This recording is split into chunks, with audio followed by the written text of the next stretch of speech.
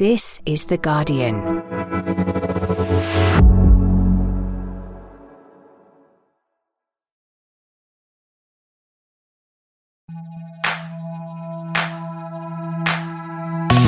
Hello, I'm Faye Carruthers and welcome to The Guardian Women's Football Weekly. What a treat the Champions League final turned out to be, and a comeback of all comebacks for Barcelona, who are crowned champions of Europe once again. We'll review everything that happened in Eindhoven, plus take a proper look at the Lionesses selected for the World Cup. England for England. Serena listened and Beth is heading down under. We'll discuss all that, hand out a few end-of-season awards, take your questions, and that's today's Guardian Women's Football Weekly.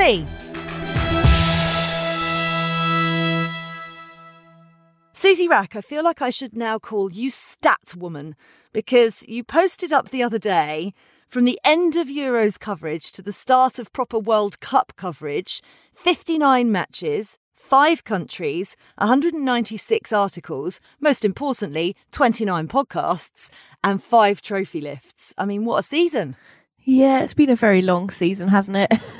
A good season, a great season, like lots of fun, but I'm really glad it's over. I'm just very, very tired. But, you know, I can't complain too much, can I? You need to sleep a little bit, but when you read those stats, you must look back and feel quite proud. I'm quite proud of you in a very non-patronising way. Ceylon Andi Hickman, fellow Hatter, which many people may not know. Congratulations, my friend. What a beautiful, beautiful couple of weeks it's been, Faye. Did you ever think it would happen? No, genuinely. I kind of dreamed. I did believe, in a way, but I'm a Luton fan. How can you know what it's like to be a Luton fan. You can believe all you like, but it doesn't mean it's going to happen. I was lucky enough to fly to Amsterdam from London Luton Airport, and I got to soak up a little bit of the atmosphere in the town, the city, very, very minimally, but there was some nice bunting and some nice projections of Luton Town being promoted, and it made me feel really connected. So, yeah, beautiful, beautiful weekend. Excellent. We need to catch a game next season, that's for sure. Alex Ibaceta, you're not going to want to come to Kenilworth Road as a Barcelona fan. I mean, why would you? Our token one for today, you must be cock-a-hoop. Yeah, my voice is still a bit gone from the Champions League final. To say I'm happy is underestimating it a bit. Yeah, I can imagine. I mean, one day, Ceylon, Luton could lift the Champions League trophy. You never know. I reckon it's the logical next step. Of course it is. Oh, bless you both. Oh, wow, says the Arsenal fan, who I cannot think when they might ever get their hands on a Premier League trophy again, or a WSL one either. Right, the ribbons on the Champions League trophy are Blaugrana. Barcelona did win their second Champions League title, coming from 2 goals down against Wolfsburg to win a 3-2 thriller in front of a record crowd of 33,147 people. Susie, an incredible day with an incredible game to go with it. What was it like out in Eindhoven? Oh, buzzing. I mean, what's great is the Barcelona fans just travel in such force, which just makes the atmosphere absolutely jump. But to be fair, Wolfsburg had a huge contingent there as well, a tifo at the start of the match.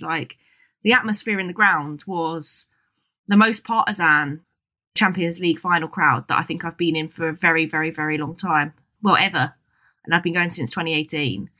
It was a really good atmosphere. I really enjoyed it when they played the 2 main songs of the clubs at the start of the match, and the whole contingents were singing along. Absolute bangers, both of them.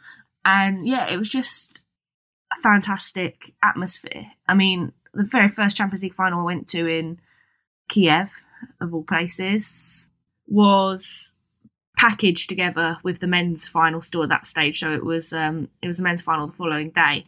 And it was basically just full of fans that either couldn't go to the men's Champions League final for some reason, or sort of just, wanted to be part of the men's Champions League weekend vibe.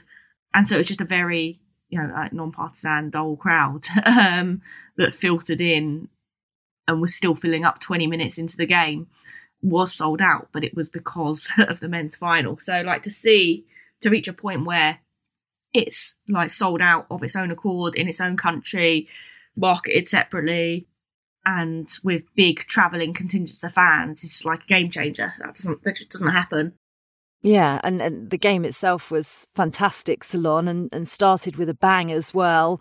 Eva Pajor, the UEFA Women's Champions League's top scorer, scoring after only 3 minutes. Lucy Bronze returning to that Barcelona starting lineup after 6 weeks out, and it's fair to say she looked a little bit rusty. Definitely. It was sort of quite a surreal moment, I think, seeing Lucy Bronze. I think the pass from the goalkeeper is such a lovely one that sits right in front of her. She's calling for it. She takes a good first touch out, and then it was weird to watch. She kind of starts travelling inside, invites pressure, and then gets bodied off the ball, loses it, and then it results in a goal. It didn't feel quite real watching that happen in the first 3 minutes from probably one of the best, if not the best, right back in the world. But I think you're exactly right. I think it did scream perhaps too early for her to come back. I was quite surprised to see her in the starting lineup. But the rustiness, the kind of decision-making, the not used to the intensity of what that game was going to feel like. You can't recreate those situations in training. So I think that's kind of what caught her out. I think she responded well. I think it wasn't the best Lucy Bronze performance I've ever watched in my life. But I think she managed to get through the rest of the game. But yeah, just quite a surreal moment, and something that we all stood there a bit stunned in the ground thinking, has that just happened? I don't think anyone really believed that that's how the first goal would be conceded for Barcelona. Well, if you're a Barcelona fan, Alex, I'm sure you were hoping that a second one wouldn't be conceded. But obviously you had plenty of chances yourself in the first half. But when Alexandra Popp got Wolfsburg second, were you thinking, oh God, here we go again? I think it was quite evident that every Barcelona fan had PTSD from Turin last year. I think every Barcelona fan in that moment would kind of been thinking, oh no, here we go again, essentially. But at the same time, I think the Barcelona team that showed up this season to this final is completely different to the team that showed up last final. I think the last final, when Lyon kept scoring, it was quite evident that Barcelona were not at the level that Lyon were at in the moment, whereas here you kind of felt that Barcelona were at the level. It's not like they put their head down. They were creating chances. Irene Paredes missed that header, and she would score that 98% of other chances she would get. And it was very unlucky not to score. And you look at the chances that Barcelona had versus Wolfsburg, and it was always going to happen. I think the game plan, not necessarily the game plan, but the way that both teams play, Wolfsburg they were never going to have possession. They were never going to have all the opportunities that Barcelona were going to have. It was going to be an Alex Popp opportunity that she's going to bang in her first opportunity. That might be the only opportunity she gets in the entire half. Eva Pajor as well. I think she's unstoppable at goal scoring. So it was kind of, not in terms of scoreline, but the game went exactly as you expected it to go. But obviously Barcelona were just not finishing all the chances that they were creating, which is quite evident. They do that quite a lot. And it was just unlucky. Yeah, but I did feel the PTSD from Turin, but I, at the same time, did feel that Barcelona were the better team. And they were creating chances, and it's not like they were kind of sitting off. I think you saw it against Chelsea in the semi-finals that it was a bit more complicated. Take the balls across the area and everything else. So it was, I had faith. I was miserable, but I had faith. Susie, did you have faith at half-time? Did you have an inkling that Barcelona might be able to turn it around? I mean, well, I watched Arsenal do it in the game against Wolfsburg in Germany, come from 2 goals behind to level it to 2-2 to take to the Emirates. So, obviously it's doable. It was just, the thing that staggered me is I thought Barcelona looked really shell-shocked in the first half. The weight of the passes was so off, a lot of stray passing. They just didn't look themselves. I think they had a little bit of a Turin hangover as well in that half, and were sort of mentally trying to escape that a little bit. So it was always possible, but I wasn't sure if it was likely on that basis, because they did not look like the Barcelona we've known, well, in recent years, but also, mostly this season, although they've not had the best season or the most, it's ridiculous because they've been incredible. But for their standard and without Putellas, they've not played as good a football as they have in the past couple of years. So, Like, I knew it was possible, but I didn't necessarily think it would happen. But it was just a completely different team that emerged at half time. Like, completely different. And I mean, they would just say, you know, like, ask them afterwards, you know, oh, what happened at half time? And it's just like, oh yeah, we were just told to believe in ourselves, blah blah, like, and like, I just said, surely something more than that happened. Surely something bigger than that went down, because you just came out with just everything clicking again. There was also just so many chances in the first half that just didn't go their way and just didn't quite fall right for them. That at points I was thinking, is it going to be one of those days where no matter what you do, nothing goes in? And then everything shifted in the second half. 104 seconds was all it took between the two Patri Guijaro goals. How important has she been, Alex? Putellas obviously been unavailable for a large part of the season. Barcelona have had to rejig their midfield a little bit, but I mean, she came on and, you know, what an impact. Yeah, definitely. I don't think it would have been smart for Jonathan to put Alexia Putellas on at halftime. I think that would have rattled the team a lot more than it would have helped, because the team have been doing fine without her, essentially, and mostly in the second part of the season. First half of the season, it was a lot of adjusting. I think second half of the season, they've finally settled, and that Kira Walsh, Patri and Aitana midfield has been working quite well for them. But I think Patri is adjusting to a new role. Obviously, when you look at Kira Walsh as a pivot, she kind of entails a lot of the Barcelona pivot. It's kind of, when you do your job right, you're going unrecognizable on the pitch. And that's just the role that role plays, and that's the role that Kira Walsh has played essentially for a lot of her career. Is kind of, you don't recognize her as a big star because her job is very consistent. I'm not saying that in a bad way. It's a very key part of the job, but she's not going to do all these flashy moves.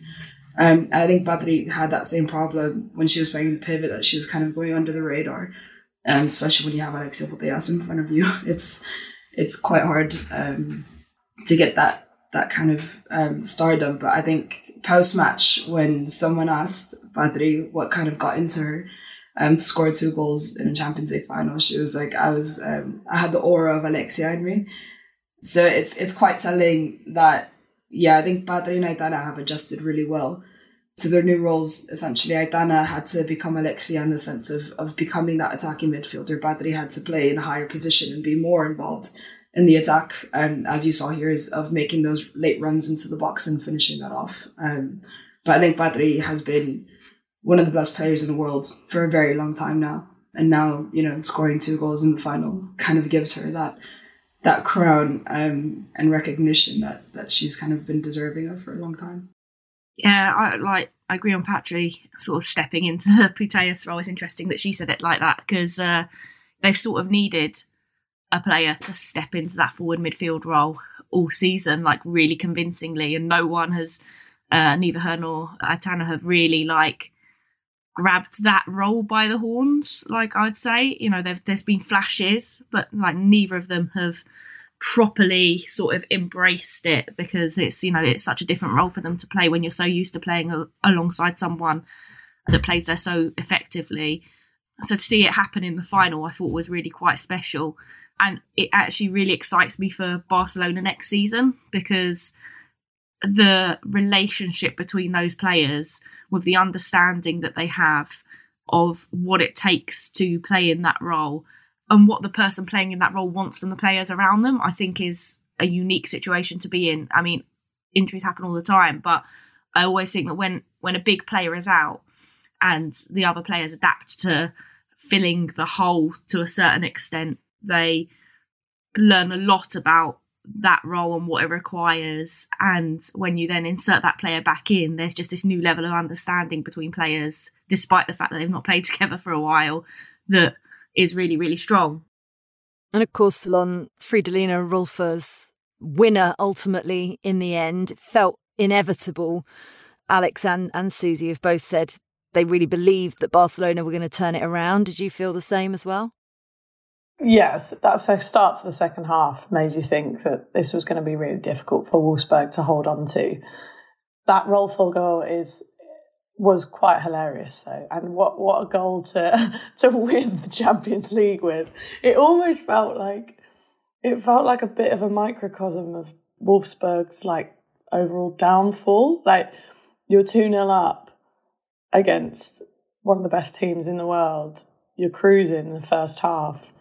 And then suddenly it just all capitulates in front of your eyes. And that's basically what happened with that third goal. It was just, I think it was Wilms with the clearance, it hits another player, bounces back. It's just like, it was just poor from everyone. It was a comedy of errors, was what it was. It was, but it was also kind of beautiful in that, like, football can just be completely chaotic for a second, and then for a whole team who'd pinned so many of their hopes on winning that game, probably at half time, like in an instant, a flash was completely taken away from them. And what can you do in those moments? I just was thinking about what was probably going through the whole of the Wolfsburg team's heads at that minute, thinking, how have we messed this up?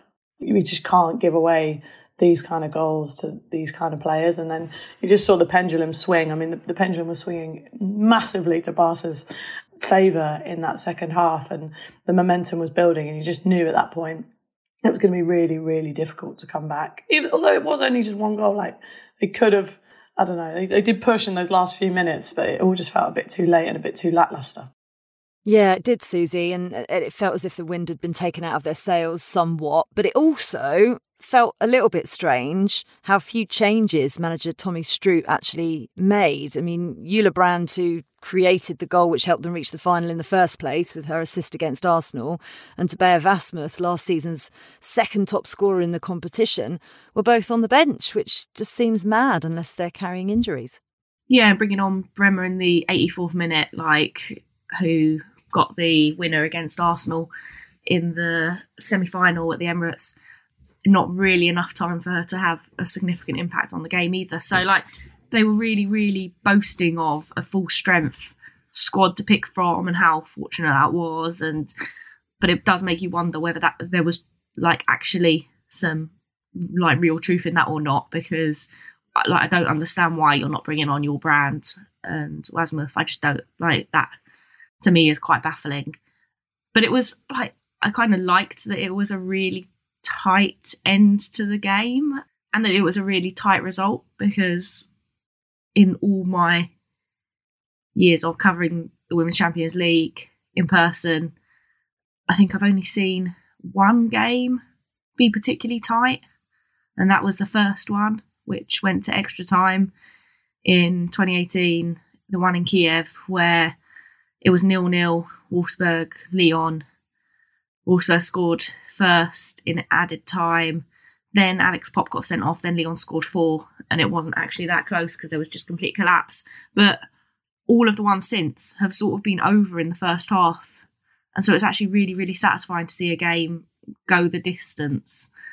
And yeah, be a much more exciting result for me to watch it in person than they have been in recent years. And I think good for the game as well, good for the Women's Champions League, because they have been a little bit too one-sided in recent years. And actually, you say it was close, but probably Barcelona deserved to win it with 26 shots and an XG of 4.6, I would say. And it's Barcelona's second Champions League trophy, Alex. The first one, though, that they've actually been able to celebrate with their fans. What exactly does it mean to the club and the supporters? I think it means almost more than actually winning the Champions League. I think essentially every interview before Turin was kind of like, we've not been able to win the Champions League with our fans. We won it and it was great, but not having the fans there was kind of a really, really, really big downfall to kind of the emotions around winning a Champions League. And it's quite evident that obviously you see the support of the fans and you understand why it's so important to these players. And you see all the Camp Nou records, you see the travelling fans in masses, you hear, I mean, that stadium was absolutely buzzing. It was so loud, and the Wolfsburg fans were absolutely drowned out in the second half once those 2 goals went in. And for the players, that support is really crucial. You've seen a consistent and in attendance in the smaller stadium as well, in the Johan Cruyff Stadium. I think the average was about 4,000 this season. So the fans play a really big part in the rise of Barcelona and their dominance, I think, in Europe. So winning it in front of a crowd was a really big deal for them. And every interview beforehand, it was like, we want to win the Champions League, and more importantly, we owe, essentially, they felt like they owed the fans a Champions League after what happened in Turin last season. Because obviously that was first Champions League final with fans, and there was again a lot of travelling fans. The crowd show up, and they felt guilty for losing in the way they did on top of that. So I think it was quite telling that the players really, really, really appreciated. They appreciate in general all the fans, and they love to celebrate with them. There is an inside joke travelling with the fans of the theory of the two. It started quite a few months ago. And obviously this is the second Champions League, and every time the players would kind of tease it, so in every photo they would put a peace sign, and there is a photo of the trophy lifting, and everyone was like, put a 2 up, put a 2 up. So that relationship between the players and the fans is quite close, and you see them kind of recognizing, like all the fans on Twitter, for example, would have a little 2 in their username. So it's quite telling how close the fans and the players are on that sense. And I think when the fans enjoy it, the players enjoy it, and it's overall just a really, really good feeling. And yeah, the fans, the support that Barcelona have had in general is just amazing. Yeah, 2 trophies, Susie, but 3 consecutive finals. Obviously, that first Champions League win, we thought we might see an era of dominance for Barcelona. But as Alex said, that loss to Lyon in Turin last year kind of spoiled that a little bit. But it's still 2 trophies in 3 years. Are they already favourites for next year's title? Yeah. I mean, like, it's good because they are undoubtedly playing the most attractive football in Europe. It's really enjoyable to watch. The fan base has gone with them en masse. I mean, I don't know how many coaches travelled this year. Last year to Turin, there were 37 coaches that drove overnight from Barcelona to Turin. And I know there were coaches doing the journey to Eindhoven as well. So, like, the level of commitment from the fan base is hugely deserving of it, as much as the football they're playing and the way they're playing it and the quality of the players. I just hope the rest of Europe can keep up and stay competitive. I think there was something really satisfying about the 2 styles of football that went up against each other in this game that are so different, but have like such good qualities and really disrupt each other. So that's my one risk, is that they now just accelerate away from the rest of the pack. And I just don't want that to happen. And that doesn't mean Barcelona staying still. It means others raising their game and really figuring out a way to play against this football that is just so difficult to play against.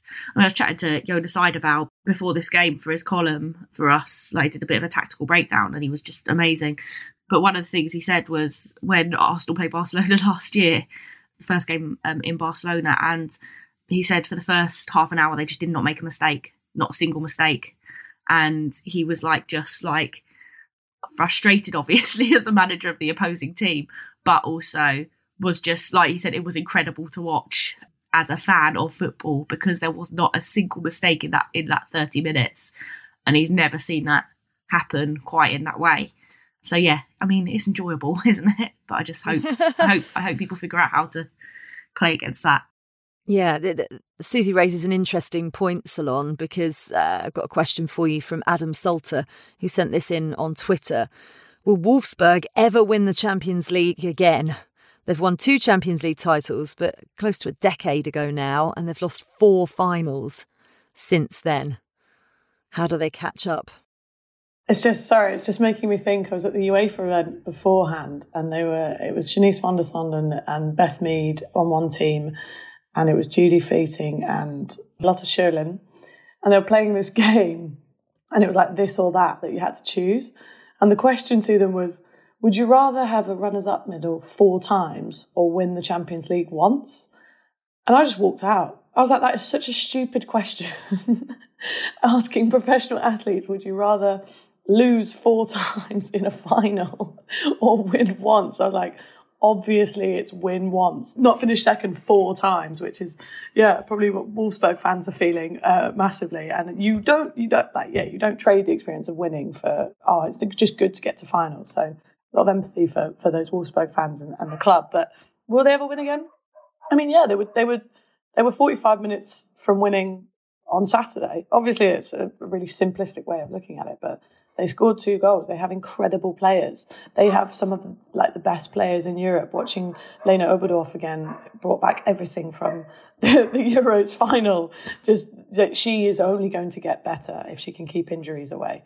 You've got Pop still going. You've got Ewa Power. You've got so many good players in that team that, yes, of course, they have the capability to win and they know how to win. They did have a slightly easier way to the final for this one, but that can also happen again. So no, I definitely wouldn't rule it out, but I think, yeah, it depends on their opposition. It depends on who else is coming up and around them. I think, I don't know, you can do loads of thought experiments, right, and say put them against an Arsenal or a Chelsea in that final and what would have happened, but playing against Chelsea in that final, I still probably could have got a result in some ways. I don't know if Chelsea going 2-0 down at half-time in a Champions League final after what they've experienced before would have come back from it. But then again, it is Emma Hayes. So, yeah, they definitely can win the Champions League. I'm just going to pick up on that, Susie. An easier route to the final. I could just see you wince as they beat Arsenal. I didn't mean that game. Well rescued, Ceylon, but a tiny bit too late. Just to finish us off, Susie, 2 English players involved in this match, 2 England players. A first Champions League trophy for Keira Walsh and a 4th one for Lucy Bronze. You obviously wrote about Keira's role in your match report afterwards. What a way for them both to finish their first season in Catalonia. Oh, it's great. I mean, she's always been my favourite England player by a country mile.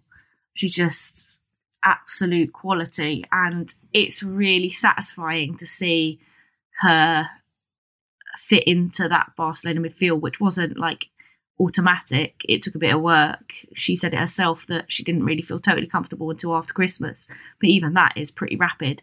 But you always wonder when a player is the most skillful in England in the Women's Super League, whether they'd be able to do it in the most technically gifted environment. And so to see her flourish in that role for that team is incredibly satisfying.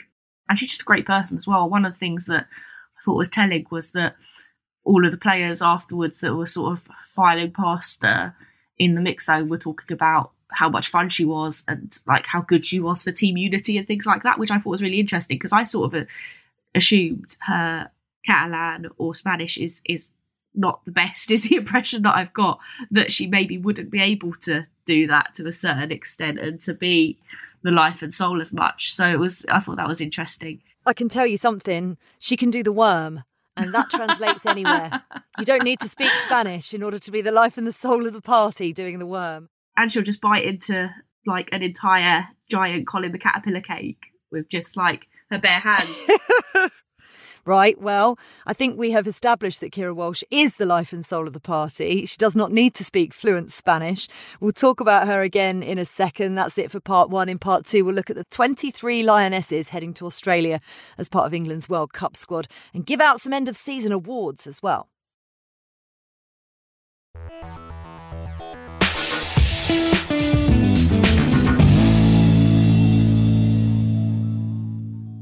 Welcome back to part 2 of the Guardian Women's Football Weekly. So, Susie, Serena Wiegman obviously listened to the pod and clearly decided that Bethany England had to go on the plane because you and I, and let's be fair, everybody, said that she had to go.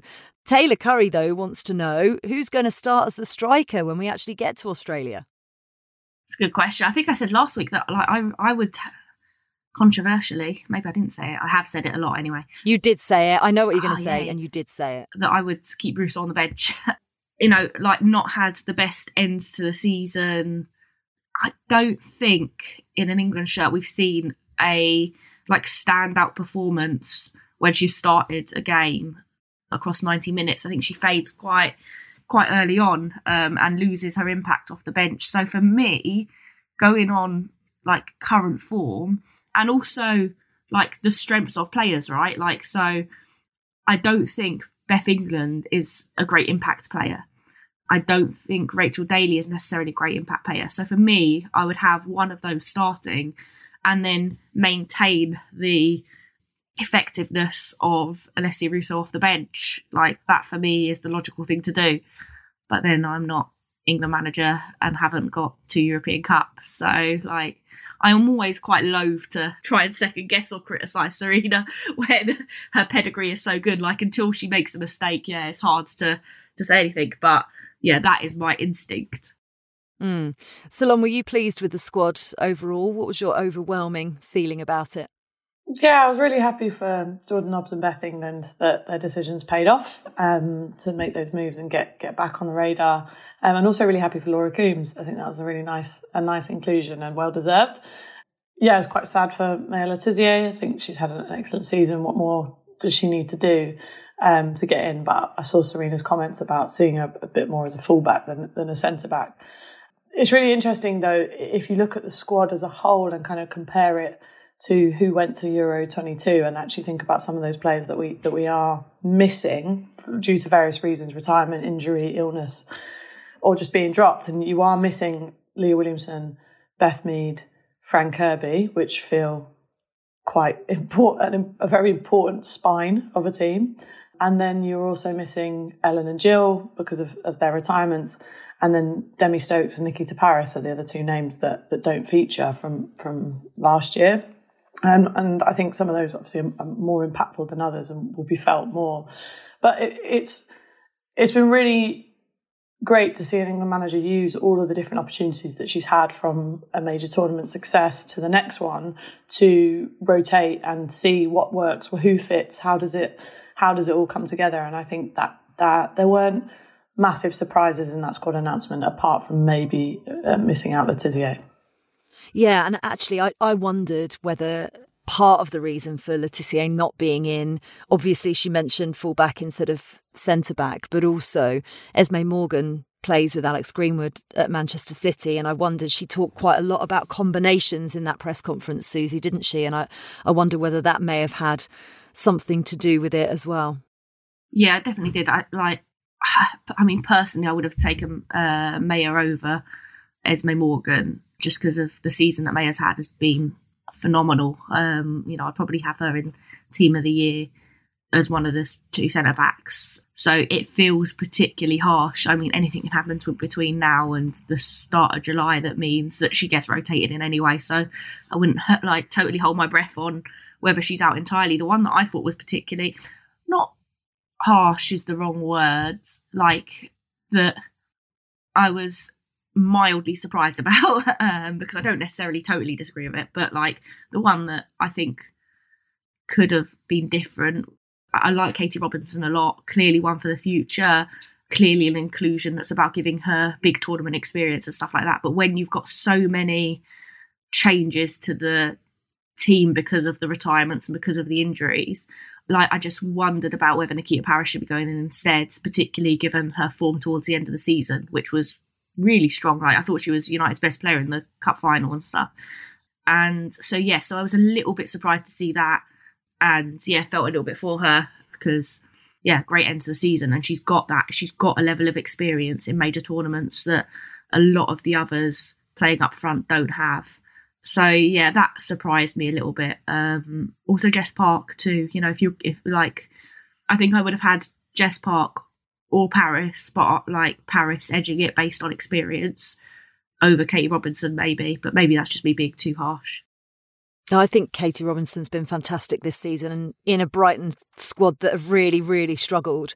I think she's been a real shining light. Susie, there's still a question mark over when the players are actually going to be joining up. The FA are adamant that they want to stick with the 19th of June. The ECA and the clubs are digging their heels in and saying 23rd. I know it's only 4 days, but it actually makes a really big difference in terms of prep time. And it also puts the potential farewell game under threat. What's the latest? Is there any agreement that's been made? I mean, it's only 2 weeks away. Oh, the whole thing's a mess. And I just think everyone is being quite stubborn all round at the moment. Like, no one really wants to back down. There were talks ahead of the Champions League final and afterwards, I believe, as well, that didn't come to any resolution. It's ongoing is the word I keep hearing over and over again. But basically, there's this bit of a standoff going on. it has to be case by case is sort of the argument, I think, coming from the FA, and the pushback from the ECA is, this is a compromise position. The actual mandatory release date is the 10th of July.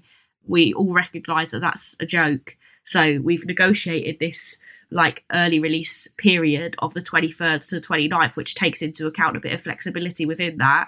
And I sort of get their position in a way, in that you've got this problem where, if they say yes to England on the 19th, they've got Germany wanting to call theirs up on the 20th. Do they say yes to that? What if a team has asked to call up on the 18th?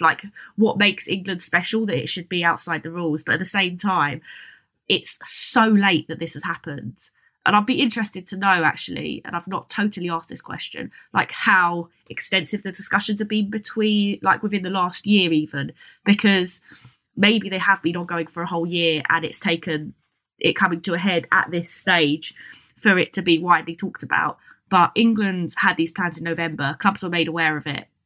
They hadn't approved it. And they're very clear on that. There was no approval of the plans, but they were made aware of them in November. So why are we so close to travelling to a World Cup without agreement on this? So there's clearly been some kind of breakdown in communications from an England point of view, between November and now, and absolute mess from start to finish. I just wanted to ask Alex. Obviously, we've seen a couple more Barcelona players pull out of the Spain squad or say that they're not going to be involved in the Spain squad for the summer. Obviously, that's been a situation that's been rumbling on for a while with the dispute over the environment around the national team. Do you think that all of the players, all 15 or 17 or whatever it is of them, that have not played for the national team in the past sort of year, not going to the World Cup, and what does it make you feel about your relationship to the national team as well? I was wondering, because that must be quite hard when, you watch these players lift a Champions League trophy, be incredible, and then won't be able to be a part of that team, and it just has so much potential in the summer. Yeah, it's a lot to unravel, essentially. Badri said it yesterday that as of today, she's not going to the World Cup. Mappy is quite evidently definitely not going to the World Cup. I think she's made that loud and clear. But the thing is, I think where the problem is lying now is that a lot of players, they want to go back if there's a compromise. I think a lot of players will accept that they will go back under X condition.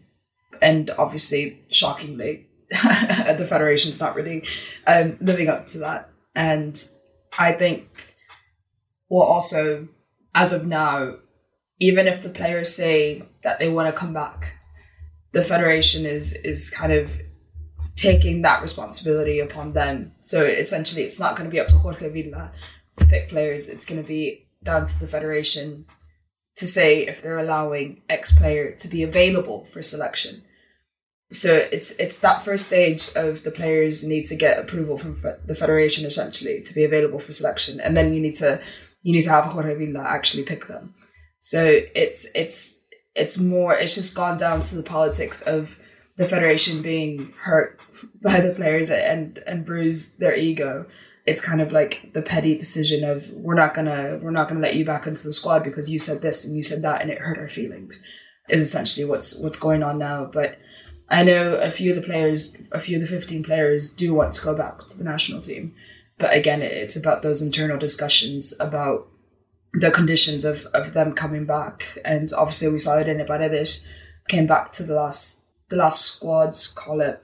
So you might see a couple, but at the same time, it's the fact that it's down to the Federation and the fact that we have obviously seen the attitude of the Federation of being hurt and their egos kind of taking the best of them. I think it would be really hard for some of the players to get back in the squad.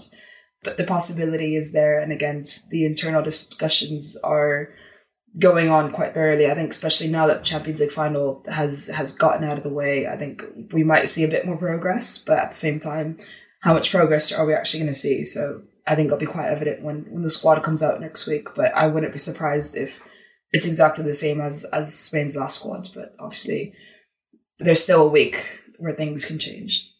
Yeah, we're talking about grown adults here, which always surprises me. And actually, leading into that, Susie, there's also a broadcast rights row brewing as well. It's kind of brewed and stewed, really, by now. The UK, Italy, Spain, Germany and France still haven't agreed deals to show the Women's World Cup. It means that FIFA President Gianni Infantino has threatened a blackout. He says the bids were so low compared with the men's tournament, they were a slap in the face of the players and a slap in the face to all women worldwide.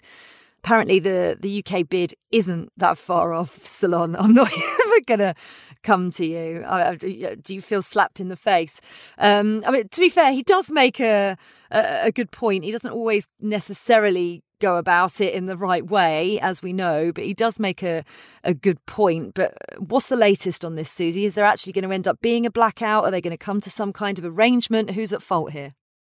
I hope not. I mean, it's farcical, right? Like, our TV should be being inundated with advertising for this tournament, and it's not. And that is so bad. And I just the thing that gets me is, regardless of, I actually think FIFA have a tiny point here, right? Like, I think they're massive hypocrites in the way they are making the point, in that they have historically undervalued the tournament. They have given away the rights for free, and now they're suddenly demanding money for it and going, oh, well, we're upping prize money and blah, blah, blah, and we're suddenly investing, so now you have to.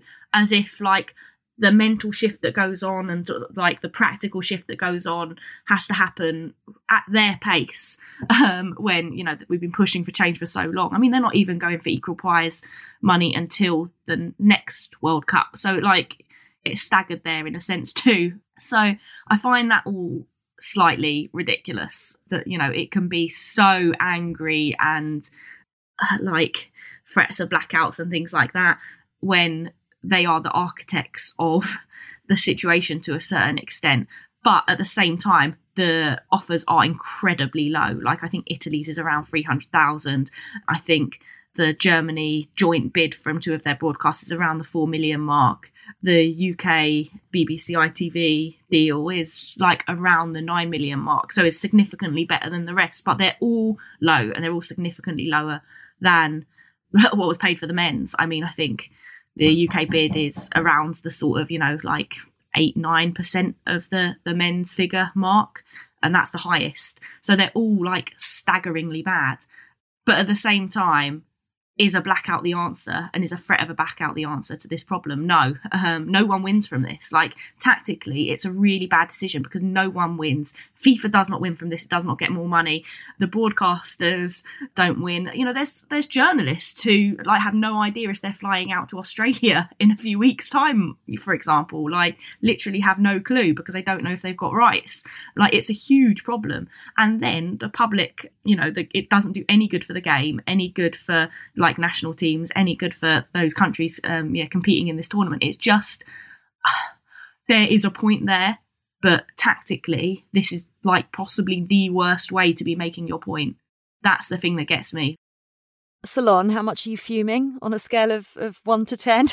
Your face tells 1,000 stories. I know, not good for audio, is it? I'm sitting with a lot, really. I'm sitting with the thread or the parallel of both what Alex was talking about with the Spanish Federation and Susie on FIFA and a lot of the TV media companies, is that powerful men are just gatekeepers of our enjoyment, and not only our enjoyment as fans, our work as journalists, the role of players and athletes. There's still so much power concentrated in the wrong hands that is so influenced by incredibly fragile egos. And whether that's Jorge Vilda, whether it's Infantino, whether it's people unwilling to change their bids to go higher because of, digging their heels in. Unfortunately, we're sitting here and we've started this conversation with, a really in-depth discussion of some of the best football we've seen all season from some of the best athletes we get to see and get to watch as players. And then to sit and have a conversation where there are a series of men within the Spanish Football Federation and managing the Spanish women's national team who will not allow some of the best players we've ever seen play football to participate in a World Cup at the peak of their athleticism, at the peak of their game and their careers, because they won't say sorry, or because they said something in the media about what they think they deserve as an athlete to play. And now that's the reality of this situation. We can take the joy and the love and the pure appreciation that we had sitting there on Saturday and watching this, and all the content we've seen of the Barca girls absolutely loving it and getting all the clout and kudos that they deserve. But the reality is, a number of men have made a decision that they are not going to be able to play, or have created the conditions that means that they don't feel that they can play in that tournament, and more power to them.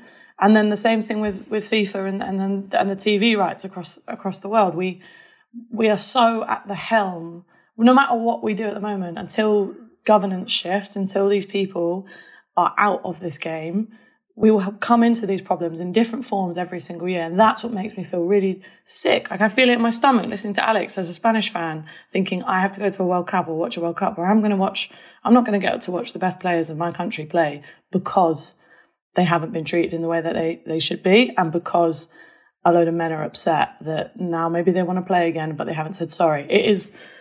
It makes me so angry and sick. And these are the conversations that we need to keep having, alongside the interrogation of the football and alongside the tactical analysis, because that's really important too. But you have to hold this because we are so far from where we should be as a game. Yeah, and that's what we do on the Guardian Women's Football Weekly, and we'll keep you updated on the situation next week as well. It does mean we've run out of time for our end of season awards, and I know that Ceylon has done so much prep for this that we're going to ask her back next week, and we're going to have some of our regular panellists. I'd rather talk about the politics, Faye, anytime. But all of your prep was for the awards. No, actually, all my moments are political next week. So. Amazing. Okay, we'll tune in for the political pod next week. Ceylon, see you later. See you later, guys. Alex, always a pleasure. Always a pleasure. See you soon, Suzanne Wrack. Bye, I'm going back to bed. Oh, lucky you. I'm off to work. We will do the end of season awards in depth next week, as I said, with some of our panellists from across the season. Ceylon's going to be joining us again.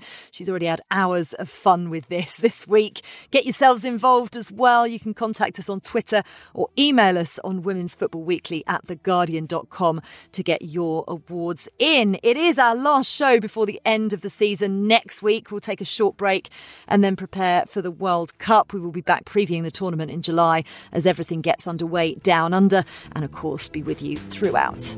The Guardian Women's Football Weekly is produced by Lucy Oliver and Jessie Parker Humphreys. Music composition was by Laura Iredale. Our executive producer is Sal Ahmad.